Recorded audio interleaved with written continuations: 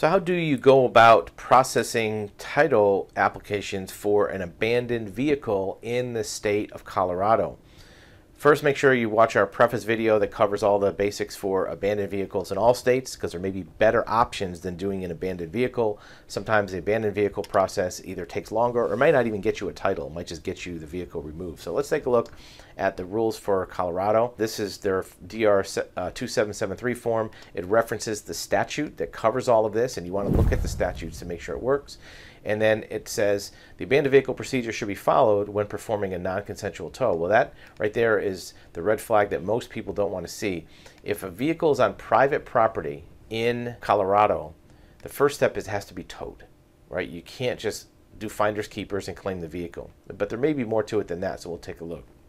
A vehicle is considered abandoned when it's left unattended for more than 24 hours, when without the consent. So if somebody comes to your house and you allow them to park there, even if later on they don't take it right away, that may not be consent because they had your consent initially.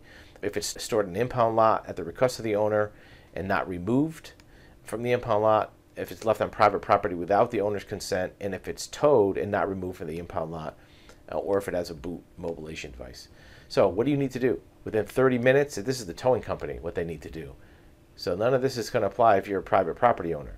And this is the reason why. Vehicles not retrieved shall be sold and disposed of. The towing company will sell the vehicle between 30 and 60 days from the postmark of notification. What the notification is, you have to notify the owner and lien holder within 5 days after the receipt of record search from the department. And by record search, the towing company has to contact the DMV and get the name of the owner and lien holder from the DMV. It'll tell you down here that private person can't do this. Only the towing company can do it.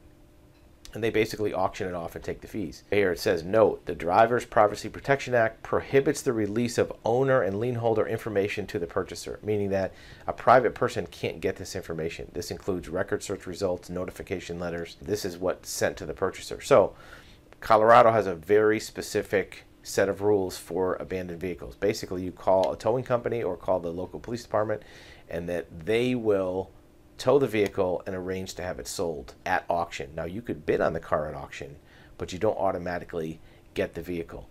That being said, there's probably better ways to get a title for a vehicle in Colorado which you want to transfer to your name. There may be a bonded title, there may be a magistrate title, but the abandoned vehicle process in Colorado has instructions and designed for a licensed tow company to do. So unless you just want the vehicle to go away and be removed from your property, filing for an abandoned vehicle may not be the first step that you want to take, because it's just going to remove the vehicle from your control and from your possession, not transfer the title to you.